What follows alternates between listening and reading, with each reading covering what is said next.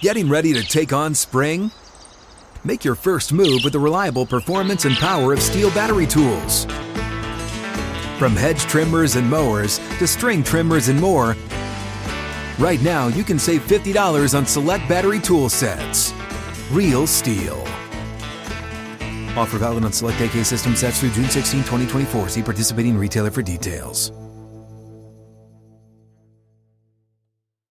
Live from the 6th and Peabody Studio and across the Outkick Network, this is Outkick 360 with Jonathan Hutton, Chad Withrow, and Paul Kuharsky.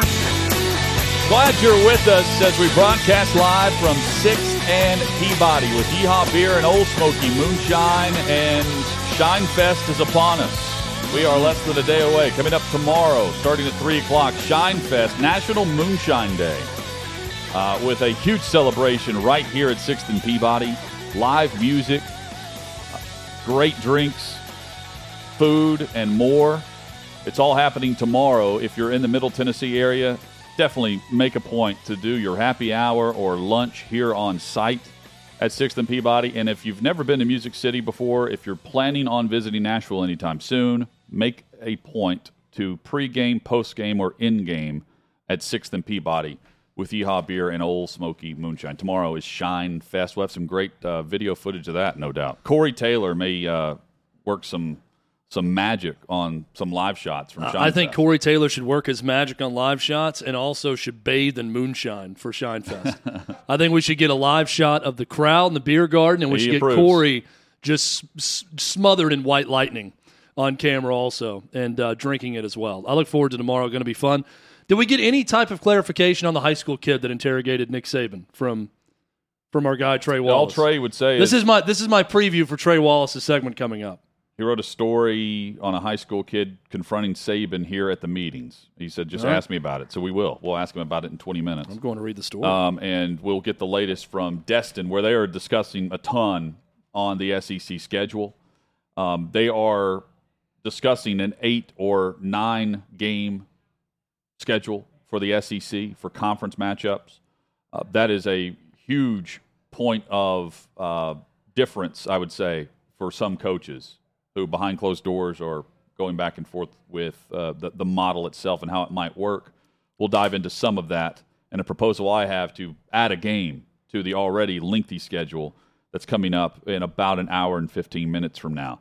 Paul, you were at NFL OTAs for the Titans today. The one national note that is of interest to everybody listening, Kyler Murray showed up to the voluntary workouts for the Arizona Cardinals. He's there with the Arizona Cardinals at their offseason team activity. So I don't know if he's still disgruntled. My guess is yes. But amid this rift that he has with the organization at a voluntary setting, he's there. That's a surprise. I would agree. People saw that coming. So, he said, I want to win Super Bowls with the Cardinals. Arizona is home. That's what he said last April. That's what he said a couple months ago. And now he's actually doing some voluntary work with the team. It's the news now when someone shows up to work in the NFL. Yeah. Newsworthy. Hey, he's actually there under contract. Good for him. Paul, what were the news and notes from the Titans standpoint? I know that Treylon Burks practiced and he was made available to the media today, where he was certainly asked about why he's been dropping out of recent practices. Yeah, he didn't say much.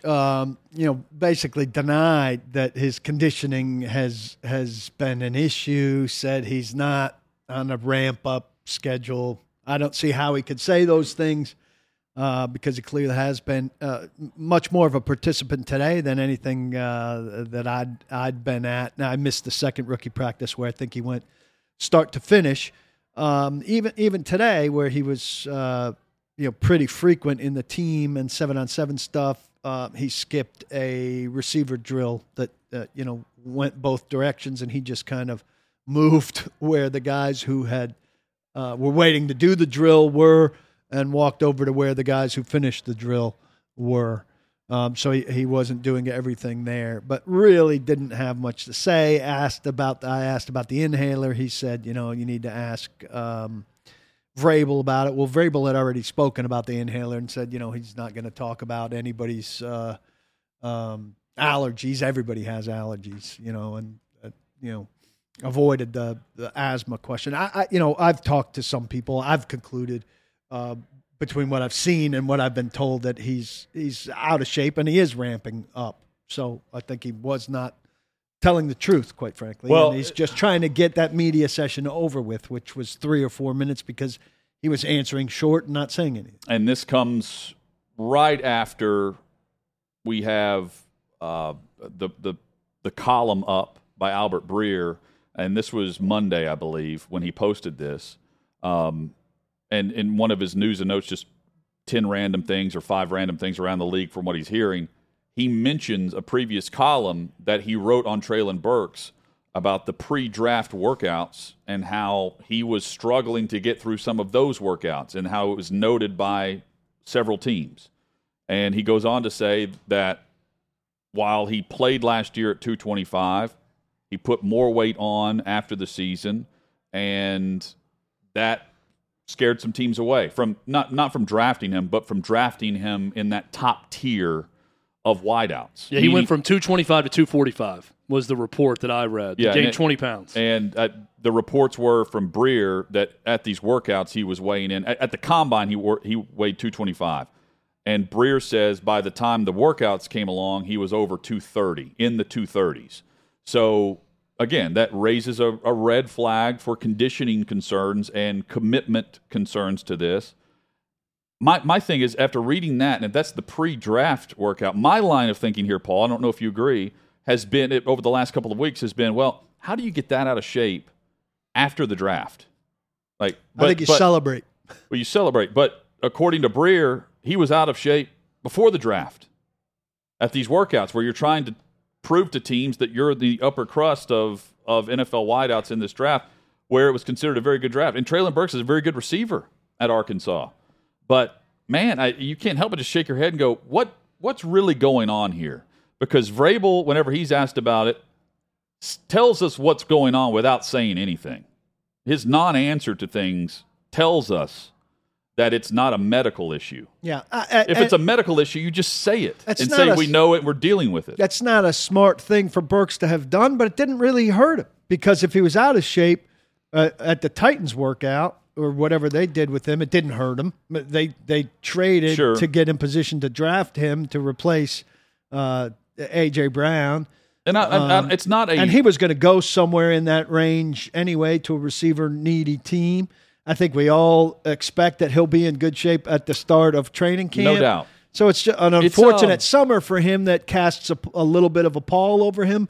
But I think all of us say, as long as he's good by the start of training camp, this will all be a faint memory. But it doesn't make him look good right now. Surface level, yeah, he should be in shape by the time training camp rolls around. I mean, the heat alone in pads will get you in shape. So beyond the surface level, though, typically, if you come in out of shape, you're not on the field. Yeah, that's true. Until you're in shape. And they have been allowing him to go in and out. You know, it's a note now whenever he finishes a practice where he doesn't go in, apparently.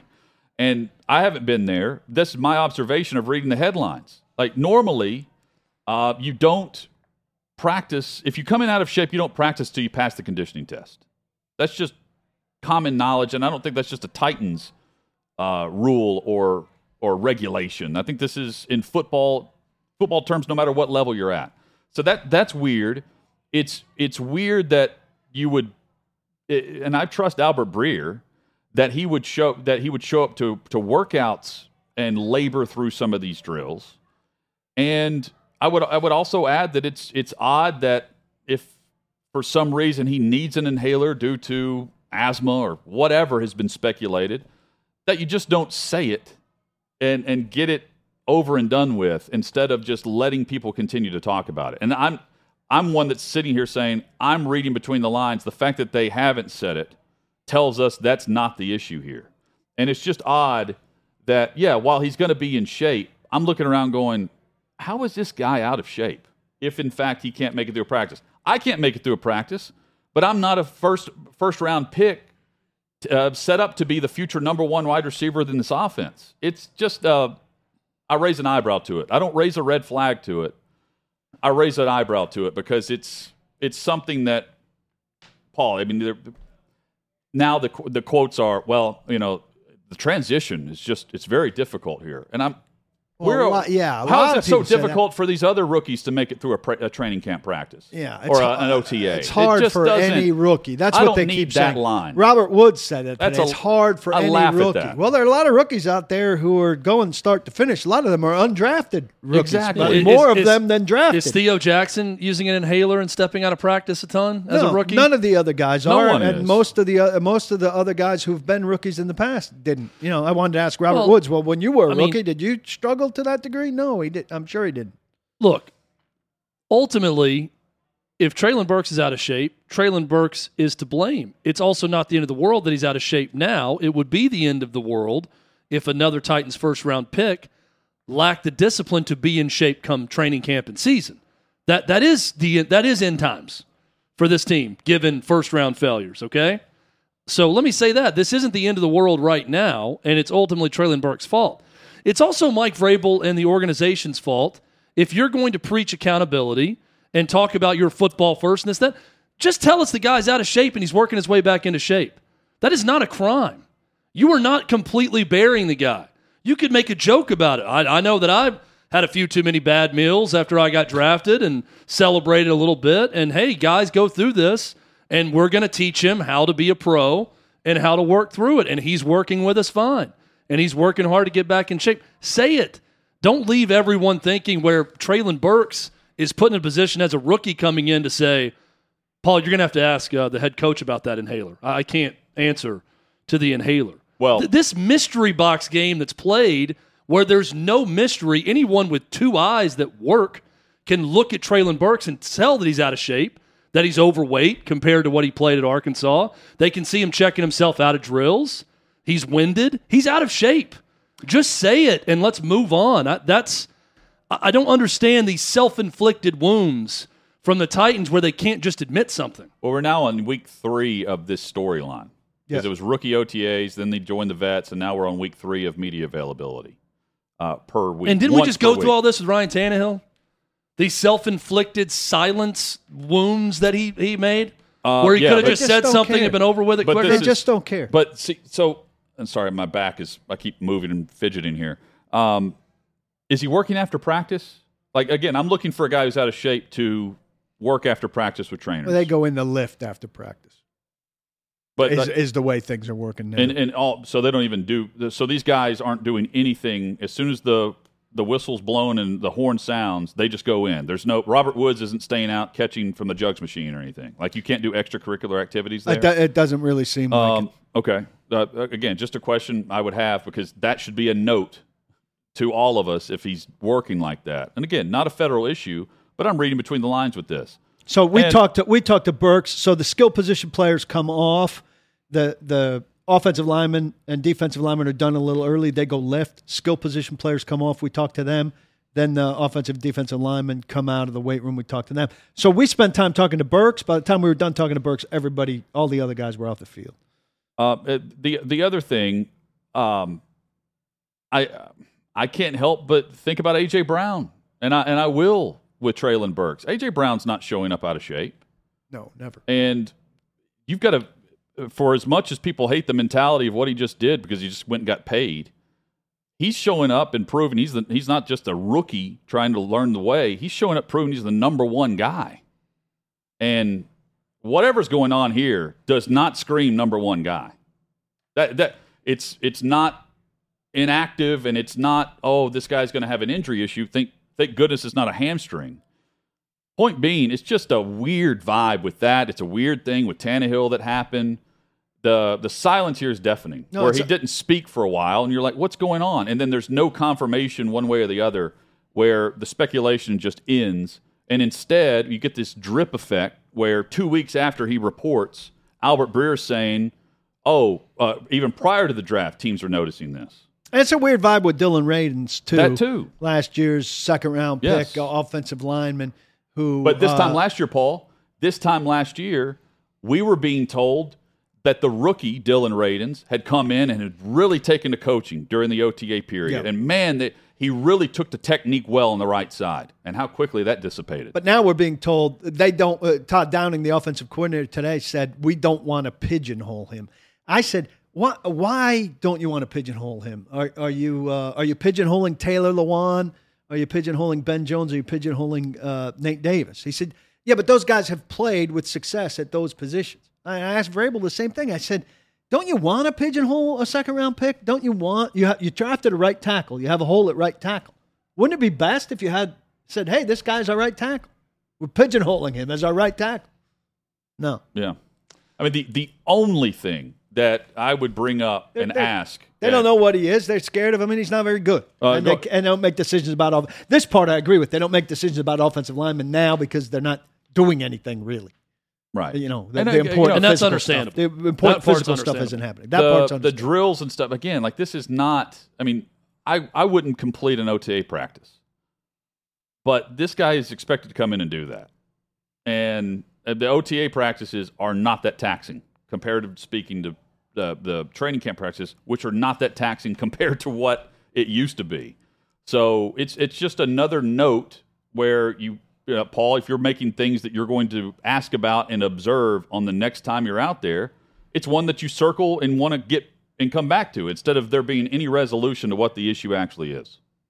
You see what I'm saying? Yeah, and they certainly could knock it down, but it's just not what they do. I think it's almost a cat and mouse game for them that they enjoy in some odd, unfortunate way. Yeah, but the player can't enjoy it. There's no way, so they can go silent on it. That's he goes 3.5 minutes. He faces us, but beyond that, he doesn't. But he was, again, there was media availability last week, right? He wasn't made available to you there. No, he was there. Well, that maybe is a sign of where they feel like he is because injured players are not being made available. Robert Woods was available today, so maybe they consider him over a certain hump. And Burks was made available today, so maybe they consider him over a certain hump. Yeah, I shake my head at it because if it's an easy explanation, just make it easy and just say it. No, and not what they do. And there's definitely no competitive advantage here. The competitive advantage is him continue to eat and stay out of shape. That's the competitive advantage. And to be just one of the other guys. Here's the thing then. Never, ever complain when something blows up. You don't want to blow up. If you want to play this game and you have a lot of fun with it, great. Then don't sit there and complain about coverage when things fester and blow up in your face from a media coverage fan perspective because you won't just set the record straight. Agree. Because you want to play games. And Chad, you're right. And his comment, Burks' comment saying, ask Vrabel about the inhaler, goes back to their mantra. They're not going to talk about anything medical. None. Well, Robert Woods, to that point, somebody said, when you said you thought you'd be ready for minicamp back after the Super Bowl, were you just saying that, or did you really think it? And he said, did I say minicamp? And the person said, you actually did say minicamp. And he said, yeah, I don't know if I really believe that, but we don't talk timetables now. See, and then you leave it up to Vrabel, and then there's nothing there. Whatever. But again, it is what it is. What it is perception's reality here. He's out of shape. And there's no other way to describe it because if they wanted us to describe it another way, they would tell us. That's where I come down on. And somewhere in there is some degree of embarrassment for them. I guess. It's not a big deal, but they traded A.J. Brown for this guy, and this guy comes in out of shape. They've got to be embarrassed by it. That's the intriguing part of this storyline to me. The embarrassing part for the player would be him not being allowed to practice until he can complete the physical. Right. But maybe they're not doing that because they're embarrassed by it. And if he's over there paddling the canoe like Steve Watterson used to have them do in the old days, that makes them look bad. What they need to do is Treylon Burks needs to go work out with Derrick Henry. That's who he needs. You want to talk mentorship. Treylon Burks needs to go run hills with Derrick Henry before minicamp. That needs to happen. Try to keep up, kid. This is how you work out as a pro. Yeah, there'll be some throwing up in that circumstance. Well, great. That'll help him lose weight quicker. I mean, he's got 20 extra pounds to drop. That's a good way to do it. Oh, I mean, what a crazy storyline, though.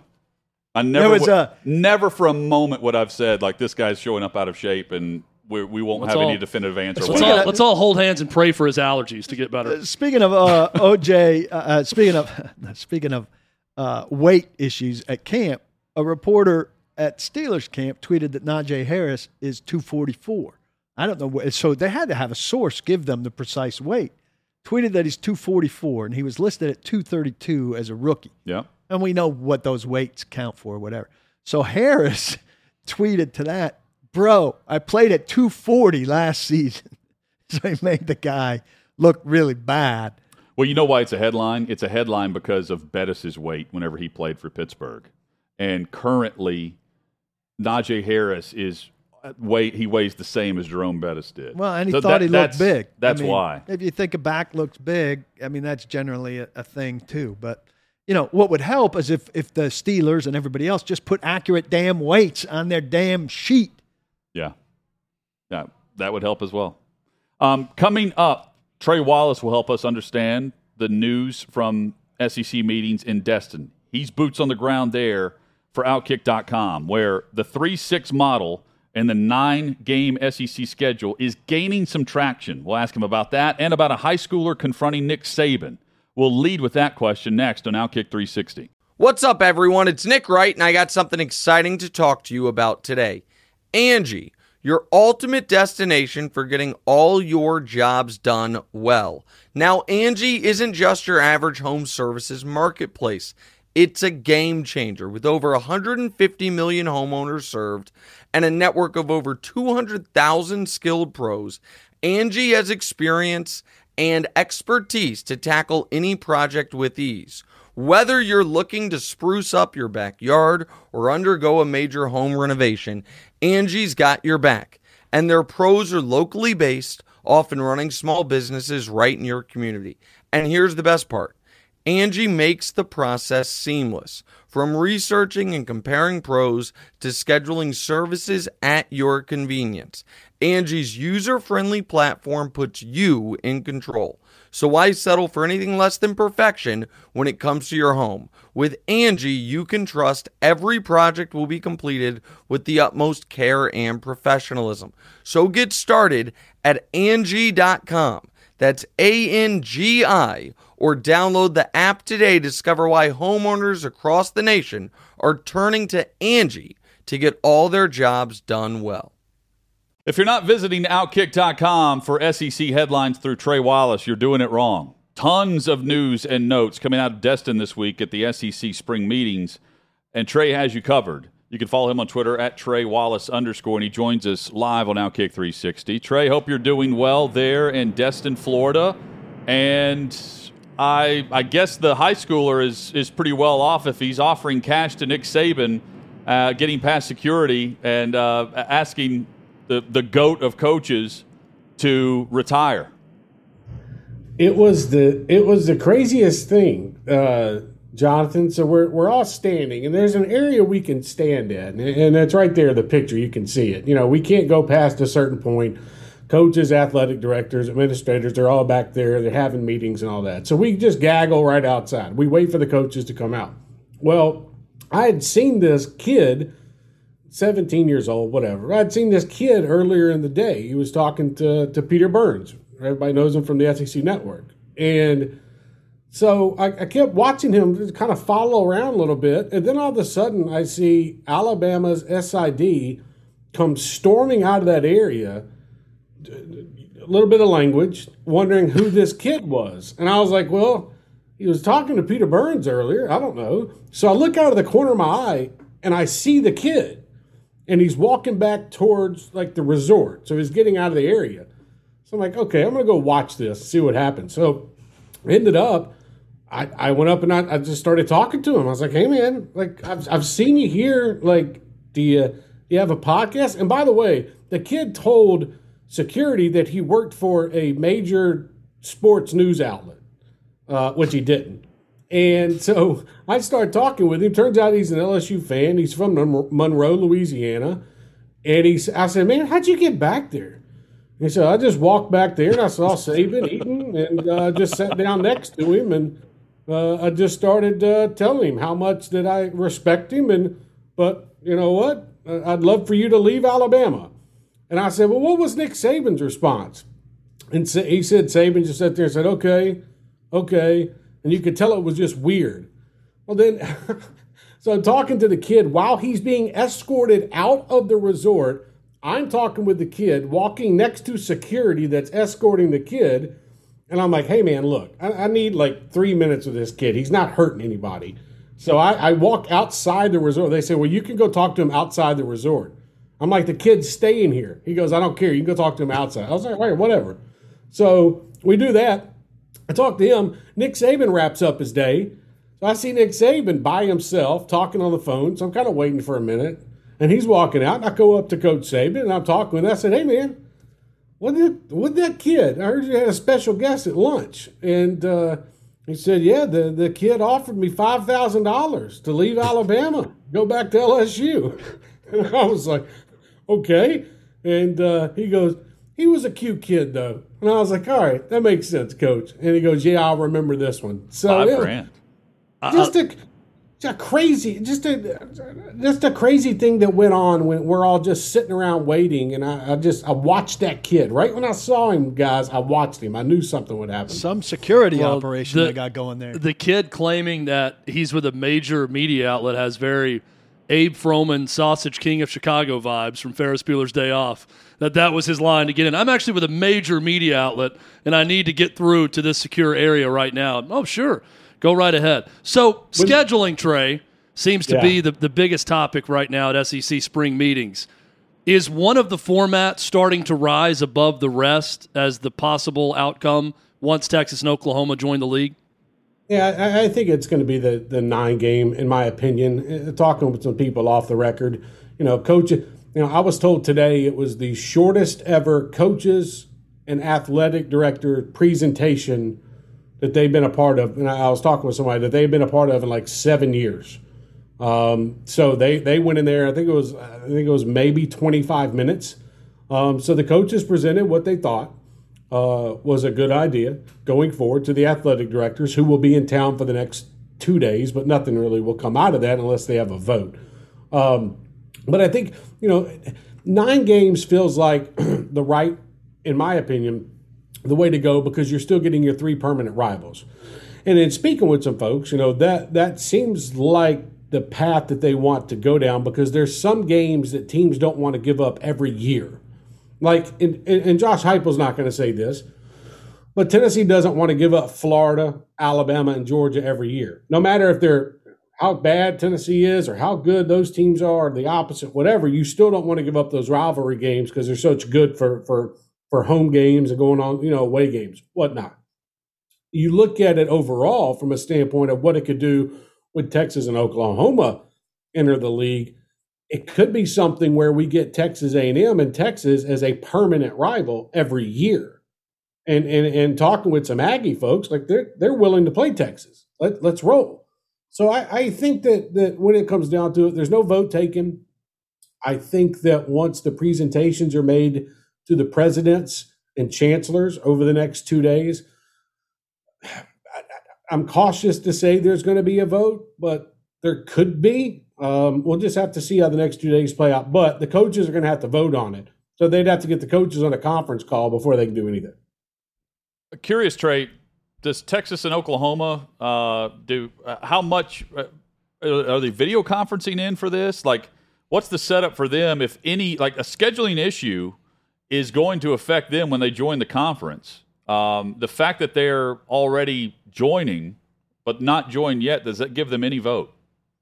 I've been told that Texas and Oklahoma have a clear line of communication to Greg Sankey.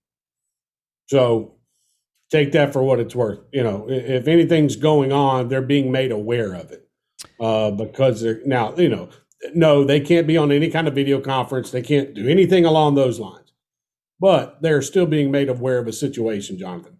I'm for I'm for the 3 rivalry concept, but I understand on the other side of that, there's some teams that just don't have those natural rivalries. So is the hope that those kind of turn into rivalries in time? And what do the schools that don't have them feel about that scheduling plan? Well, I mean, they feel like they might get left out there where they're having to play 3 opponents that are even harder than what's on their current schedule. I mean, that's what it comes down to. I mean, what if you let's just say you get tied up every year.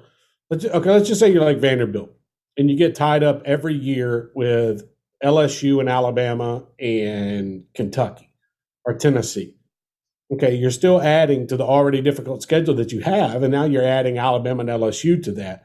I think when you look at some teams, and I think there's a couple you could point out like that don't have like true rivals. South Carolina is a team that comes to mind.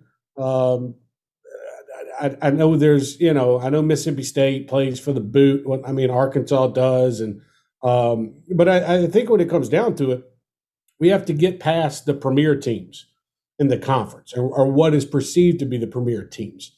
And when that happens, that's when you're getting a lot of the back and forth right now in the scheduling is from those teams kind of still trying to make their way back up into the conference. South Carolina, Kentucky, Vanderbilt, Missouri. I mean, you can even throw Tennessee in there, but I don't think Josh Heupel truly cares one way or the other right now when it comes to this situation, because he's still trying to get his feet underneath him, and he spoke about that earlier. But I think overall, Paul, it's you've got some teams fighting for it, some teams fighting for something different.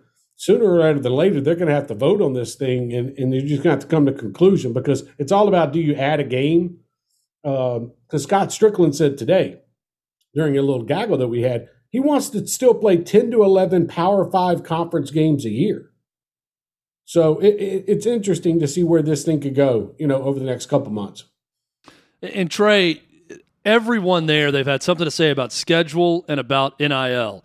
And for the most part, every coach is saying the same thing. Hey, I'm all for kids making money on name, image, likeness, but the intention behind the rule isn't being played out right now in recruiting, and we got to get a handle on it and have some sort of legislation or rule surrounding it. Brian Kelly took it a step farther and said, look, this is becoming professional sports, and I don't think these kids want to sign contracts, because when they sign a contract, we can cut them and we can trade them. And I don't think that's what these kids want ultimately. What did you make of Brian Kelly's comments that, honestly, Trey, I had not heard from any coach before him? Yeah, I mean, I found them interesting, but then I thought about it just for a second. I'm like, well, okay, you kind of already do cut players at the end of the year. Let's be honest. I mean, if you're not renewing a scholarship, or you tell a player that, hey, you need to go look elsewhere, call it whatever you want to call it. That's cutting a player. But I understand where he's coming from a business aspect of this. If we're talking about paying these players as employees to university, providing the health care, even more health care and what comes with it down the road compared to what they get now. And if we're talking about salaries per year, then yeah, we're talking about conversations of like, hey, look, I don't want to pay you $60,000 per year to play here that goes along with your scholarships. And we need to do something different. I think that's a conversation that could happen down the road if they don't figure out some kind of either, if the government doesn't step in and get some kind of legislation that goes on, or they decide, okay, the government does, hey, we need to make these players employees of these schools where they can reap the benefits. And this is another solution to NIL, in a way. I haven't heard that before, like he put it, but I understand where he's coming from. But I don't buy the argument of, hey, we haven't cut players before, or cutting players is something different. It just quietly happens behind the scenes, and folks don't know it until a player enters the transfer portal. He ends up at a different school. Trey Wallace with us. Trey, barring some unforeseen circumstance or hurdle, it sounds like the Big 12 is going to add its additional 4 schools by next year. Would that speed up any process for Texas and Oklahoma to join the SEC? Has that been discussed this week? If BYU and others join early with the Big 12 and get a part of that schedule, is it more likely that Texas and Oklahoma would leave, or do they continue to be voting members of the conference for 4 years? See, so that conversation I had with one or two folks this week, and what they brought up to me was, you have to remember, ESPN is starting a new television contract with the SEC in a few years. They would love for Oklahoma and Texas to be a part of the SEC when that contract starts. Excuse me. Meaning they don't want to launch they would prefer not to launch this huge new SEC, ABC Saturday night type deal without Oklahoma and Texas in the first year, because they wouldn't come in until the second year of the contract. So, yes, there have been talks about getting Oklahoma and Texas in a little bit sooner than probably what it looks like schedule-wise and when they could get out of a buyout. Jonathan, I just look at it overall, and I think when you add those other teams into the mix, what is Texas and Oklahoma going to do to begin with? I mean, you can stick around all you want, but if you can find a way out and ESPN can provide a little change, why not get out when you can? Yeah, and the fact that the Big 12 has not yet named their next commissioner, and that will happen within the next 60 to 90 days. The thought is it's by the end of July. If you're new and you're coming in there, you want to me, I would want the clean slate. I'd be like, all right, let's focus on the future and not figure out what's going to take place between Texas and Oklahoma over the next 3 years. And by the way, ESPN is scheduled to present, I don't know what to call it, but a presentation here tomorrow for the conferences, for the presidents, for the chancellors, and that will look ahead to television contracts and what's coming in the next few years, because it is a lot of money that is going to be an influx to the conference. So I am interested to see how much they push for Texas and Oklahoma and how quick they can get them in. How much of a Tennessee presence from the leadership of the athletic department, either through Danny White, through Josh Heupel, others, have you seen in Destin this week? Danny White's been here. Heupel's been here. The Chancellor, Donnie Plowman, will be here. I was told President Randy Boyd and Rick Barnes has been here. But I would think that, so Heupel and Barnes flew back today, and the presidents and chancellors will come down tomorrow and Friday. But Danny White's going to be here, and they have a presence. Look, and I was told this, just because Tennessee is getting back, everything underneath their feet, doesn't mean they're not letting their voice be heard in all of these meetings. That's the key there. Yeah. Yep. That is the main key. And I've been told Danny White is not hesitant to say what he needs to say when it comes to where Tennessee stands in the conference and what is good for that school. And I think that's big. Don't go in there scared. Go in there and say, hey, look, we're Tennessee. We've been a standard in the conference. Our football might not look at it like it right now, but check out our basketball and our baseball. And we're getting back football-wise. That's what you have to say. You have to go in there with a presence. You have to know that this is the way it's going. It's a lot different than like if you're Alan Green at Auburn, where there's talk that you might not make it past this year, compared to like a Danny White going in there and try to make his presence known. So, I think that Tennessee has done a very good job of just making their self known that they're not going anywhere. They want to be a part of the conversation, and it's not just about A&M, LSU, Alabama, Georgia, Florida. Josh Heupel's done what he's needed to do. And another thing, real quick, Josh Heupel, he's kind of just go with the flow type of guy until something pops up on his radar that he really wants to talk about. And I get that as a coach and as coming off his first year, you're still trying to fill things out. I think you see a different Josh Heupel in the next 2 years compared to what you see this year when it comes to this. But right now, he's worried about building his program. I honestly think he could care less about what a schedule format will look like. Full coverage at Outkick.com from Trey Wallace. Trey, we'll catch up with you tomorrow as well with further news and notes from Destin. Great work here, and we'll chat with you on tomorrow's show. Thanks. Thanks, guys. Thanks, Trey. Got it, man. There is Trey Wallace of Outkick.com with the very latest across the SEC. A lot more coming in regards to the SEC discussion later today. When we come back, Clay Travis kicked out of a Little League baseball game, and we will discuss the issues around that. He was tossed, and he admitted it. He was told to GTFO. In his live stream yesterday. We'll compare notes of the horror stories that the guys to my left and right have certainly probably witnessed throughout their Little League fandom and coaching, for that matter, for Chad's perspective. That's next on Outkick 360. With threats to our nation waiting around every corner, adaptability is more important than ever. When conditions change without notice, quick strategic thinking is crucial. And with obstacles consistently impending, determination is essential in overcoming them. It's this willingness, decisiveness, and resilience that sets Marines apart. With our fighting spirit, we don't just fight battles, we win them. Marines are the constant our nation counts on to fight the unknown. And through adaptable problem solving, we do just that. Learn more at marines.com. Clay Travis was kicked out of a Little League baseball game this past weekend. Outkick 360 rolls on. This umpire that threw him out, that tossed him, Clay estimates was in his 40s. So let's set the scene. And he said 45 was his estimate. In his 40s. Same thing. Yeah. 3 of the 18 possible batters of this 6-inning game were called out due to a play with a ball not being in the field, meaning 2 batters were called out for slinging the bat before they even reached first base. And then Clay's son was called out for batter interference while he's at the plate, catcher interference, on a throw to third where Clay says that there was no physical contact whatsoever. And the throw to third actually made it to the third baseman where a tag was attempted. From there, things got out of hand. Clay admits to dropping an F-bomb at the umpire. The umpire turns around, mentions Clay's radio show, and tosses him. Chad, the explanation did not fit the criteria for many because Clay's getting hammered for this. But he does admit that he was tossed for the first time while watching his kids play a Little League game. He was that guy. Clay's getting eviscerated for it all over the place. Look, multiple things can be true here.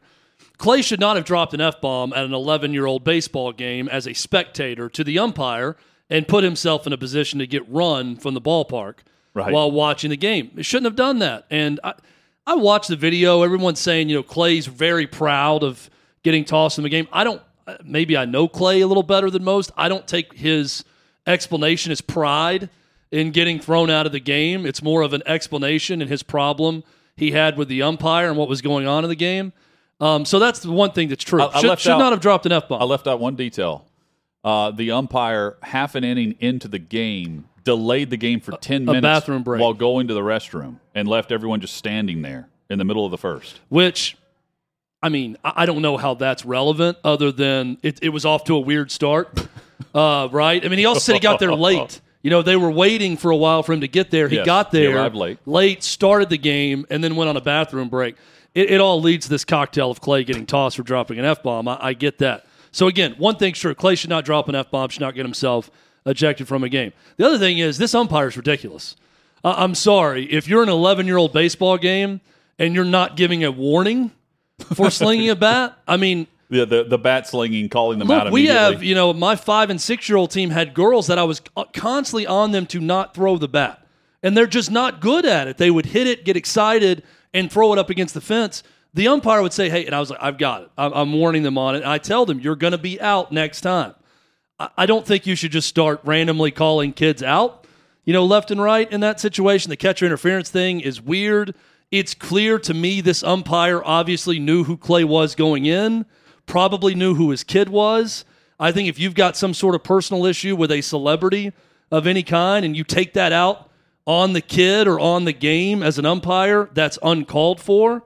So I think there's a lot of wrong to go around here. You can't get thrown out of a game as a parent. You can't.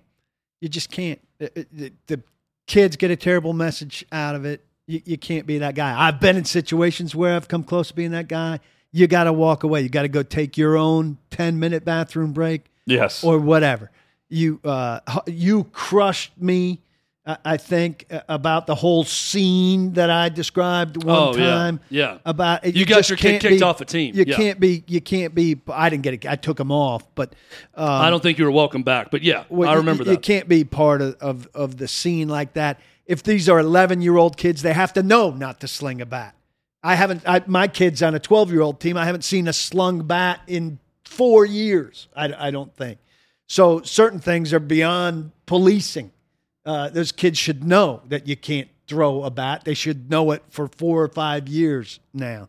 You just can't. You can't let yourself be in that period.